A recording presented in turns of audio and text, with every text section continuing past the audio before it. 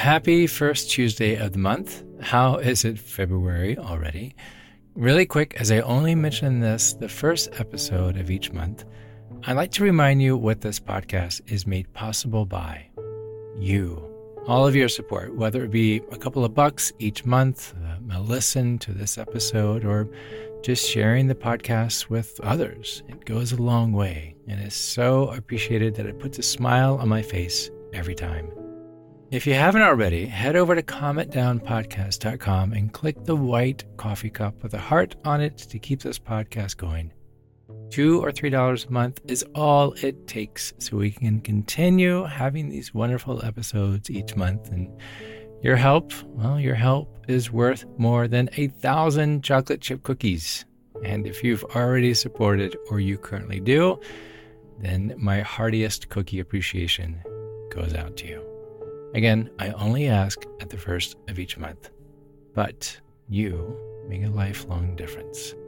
Again, calmitdownpodcast.com. Look for the white coffee cup with the red heart. Thank you. Now, on with the show. The other day, I ran into an old friend who I hadn't seen in a while. I recall his wife passing a few years ago and noticed he was wearing a wedding band again after it had been absent a few years. As we talked, he told me how he had to relearn so much about himself. He had to relearn about himself in order to make the most of his life after his wife had passed away, both as a single person and eventually, when the time was right for him, what he would bring to a new relationship. And he explained that while it felt very different to explore activities and interest totally on his own, it was a rather enlightening process. He found out so much more about himself, rediscovering what he enjoyed doing, as well as learning how things were different when accompanying someone else. It gave him a greater sense of appreciation for life, and he shared how it was what he called an awakening season that taught him a lot about who he was, what made him happy, and the type of moments he wanted to share with this new relationship that he now calls his wife. I never realized what a daunting task it would be, he said, but I first had to find out who I was inside myself. I thought that was really interesting. How often do we stop and ask this to ourselves? So my question to you is, when are you most yourself? If you don't know off the top of your head, there might be an easy way to find out. You know, we talk a lot about mindfulness and the importance of being present for a reason. It's how you live in the moment, right? Mindfulness. But sometimes you don't need to use your mindfulness skills or grounding techniques because you naturally get into the flow of things. Your presence comes so naturally when you're doing something that validates you, because the activity makes you feel like you.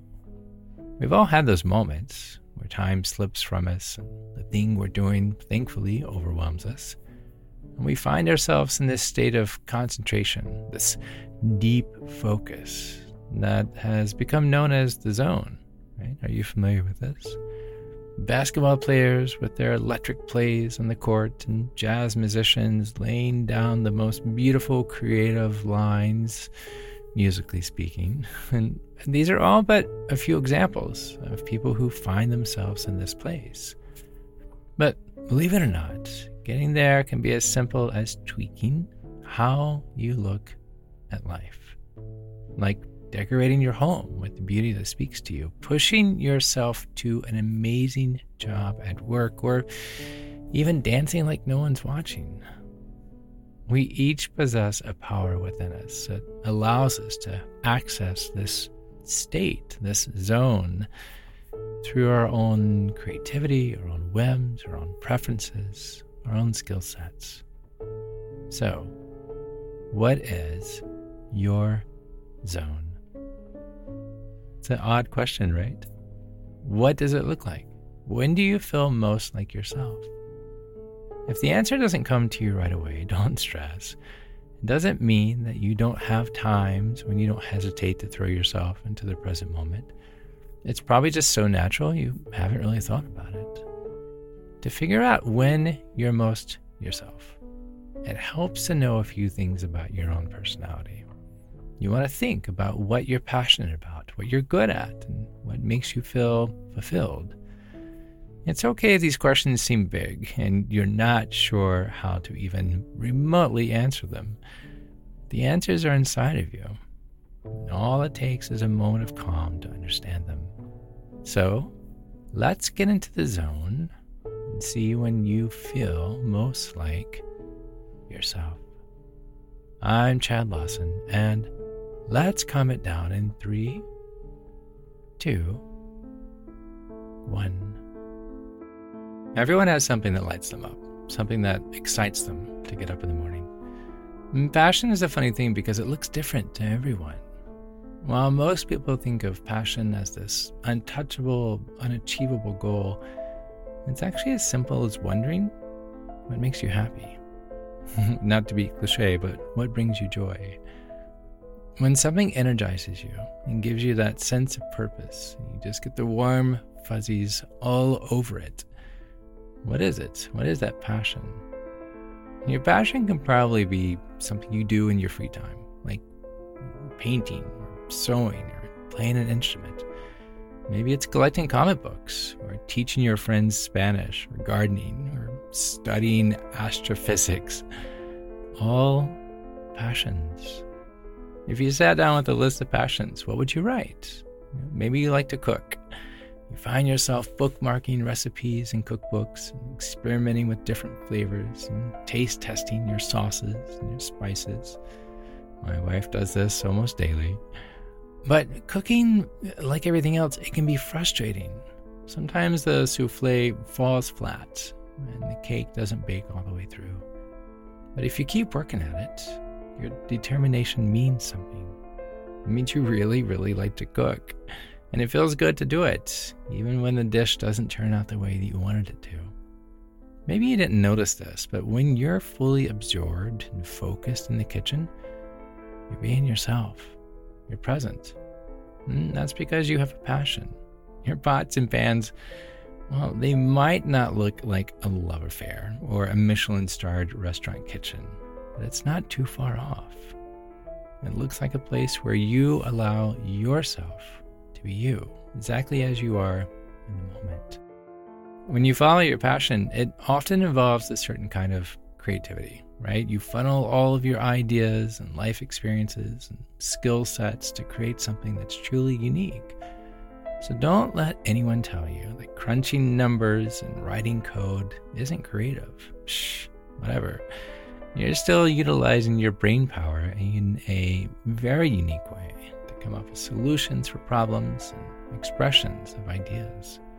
Passion doesn't have to mean replicating some piece of classic work. It can mean creating something new that reflects you and your individualism.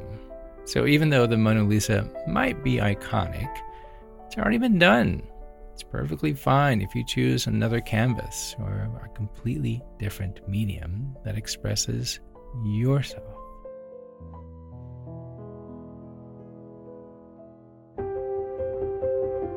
You know, it's funny, like asking yourself what you're good at, it seems like an odd question. But if you look deep into it, there's so much buried potential. Maybe you're great at connecting with people in social situations, and being around loved ones boosts your confidence. Or perhaps you excel as an attentive listener who can capture and express stories through writing. Maybe crafting is where your strength lies, and engineering is your true passion. So ask yourself, what are you truly capable of? What are you great at? Because it's when we challenge ourselves to uncover this, we also uncover something else. Who we are, what we enjoy, what our life wants to be about. Look at it this way. It's not just the comfort of our own bed that makes us feel at home. When we use our natural talents, and that's what these are talents, it's a similar cozy sensation. Using your skills to do something that comes with ease provides a great sense of satisfaction, a sense of pride, So after all, why pour energy into things that you can't do when honing those talents you already do bring you joy?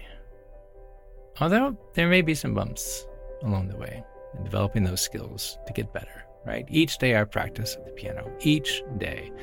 And sometimes I feel like I move a little, and sometimes I feel like I move backwards. But the final result is the time spent striving for excellence, not because there's a demand there, but because I'm passionate about it. And it's what I want to do, and I'm curious, and I want to get better. And some days you do. Actually, I take that back. Every day you do. It just may not feel like it every day. It's often said that if you focus on what you're good at, something beautiful can be created. And I think this is true. When you do this, when you strive to get better in the process, it builds a confidence inside of you. Each day, one day at a time. Now, when it comes to going after something that you're really passionate about, don't let the occasional setback get you down. Instead of seeing these difficulties as a negative, consider them a learning experience that helps you, that shapes you into getting better. After all the hard work and determination you've put in, remember this. Experiencing failure is a part of the process. I'm going to say that again. Experiencing failure is a part of the process. Don't be afraid to make mistakes. It will only help to broaden your understanding and to make this achievement even more rewarding when you get there. But on the flip side, what if this passion doesn't fulfill you? Even the most talented violinist or engineer might choose to take a different path. From another perspective, it might seem out of character to give up something you're so talented at. If you're good at something you're passionate about, you should pursue it, right? It's not always the case. Sometimes you get disconnected from things that used to make you feel like you. Life is unpredictable. Circumstances, they can force you into change or action even, like choosing to have a family or experiencing grief or wanting to prioritize your career. Sometimes people simply just change their mind. When doing what you really love starts to make you feel alienated from yourself, it's okay to take a step back. When you are most yourself and fully present in that moment, you won't feel like you're in the wrong place, doing the wrong thing. I'm going to say that again. When you are most yourself and fully present in the moment, you won't feel like you're in the wrong place, doing the wrong thing. Being in this quote-unquote zone isn't about making a career of your passions or achieving accolades with your hobbies. It's about feeling like you. It's about feeling that like you are nurturing a part of yourself, the part that's worthy of love, the part that's worthy of attention, the part that's worthy of that light being on you. It's about taking a look at how you spend your time and feeling proud and grateful and satisfied. And when you no longer feel fulfilled, it's likely it's not because of a setback or a few bad weeks or a few bad days at the piano or in the kitchen. Maybe you simply just want something else. It doesn't always have to be permanent. It could just be maybe for that moment. At its core, being your most authentic self means finding fulfillment in each and every moment of our life. Sure, we can all feel a little frustrated, get discouraged, and insecure at times, but when you're truly being yourself, that is when life can seem fuller. That's when life can seem more vibrant. And when you've been blessed enough to find yourself in the middle of a situation that just feels right, that's when time stands still.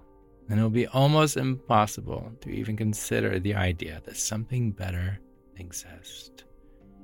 I want you to let that sink in for a second. When you're in a place that feels great, recognize and ask yourself, does something better exist? That's how you know deep down you're really living life on your own terms. Don't let those moments pass you by, constantly looking for the next thing. Let's be honest, it takes longer than an episode of this podcast to identify the moments that make you feel like you and the moments that make you feel alive. Your passion, your skills, they might still need to align. And of course, you might have to think hard about what truly feels right for you in the season that you're in. But when you reflect on what makes you you, what feels like honoring yourself and your present moment, you'll find something beautiful. You'll find yourself. When you pay more attention to the world around you, those moments that require your full and unwavering focus, those moments become more noticeable. And not only do they stand out and demand your attention, they can end up being some of your most cherished memories. More often than not, it's in those times when we take a step back, we savor the moment, that our lives feel extraordinary. Paying attention doesn't mean missing out, but instead it encourages us. Paying attention encourages us to make the most of life's special nuances. The more you pay attention, the more you recognize those moments that you're in the zone, those moments that you are yourself, those moments that allow you to be completely you. So the answers are inside of you. You just need to ask yourself, when am I most myself?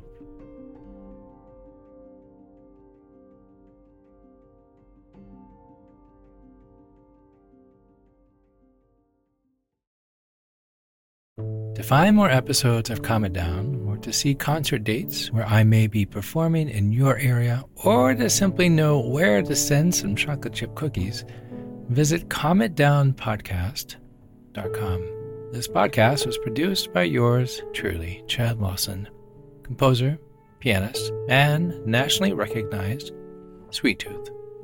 Now, something my attorney would like me to say. The views, expressions, and techniques in this episode are of my personal opinion and not intended to, nor should they, serve as a substitute for medical advice or diagnosis rendered to you by your individual doctor or other healthcare provider. Only a licensed physician should evaluate your situation, provide a diagnosis, or render other medical advice to you, and you should act only upon the advice of this physician. Now, what I would like to say, I'm an extreme empath by nature, but my profession is that of a composer and pianist, not a licensed therapist or a physician. I hear from thousands of listeners how my music has helped them through various stages of emotional needs, and I simply want to offer this and future podcast episodes to aid those needs. To find a list of licensed professionals in your area, please visit calmitdownpodcast.com. And then finally, to help keep this podcast continuing each week and without ads, would you please consider pitching in $2 or $3 a month? Your $2 or $3 a month will go a long way in supporting the time, the additional people, and content that you hear each week. If you would please visit calmitdownpodcast.com, look for the white coffee cup with a cute little red heart in the center, or you can scroll all the way down to the bottom of the page to find a QR code that will take you there directly. Again, just $2 or $3 a month would be amazing. Thank you. I'm Chad Lawson, and until next time, be kind to your mind. And join me next week as we calm it down.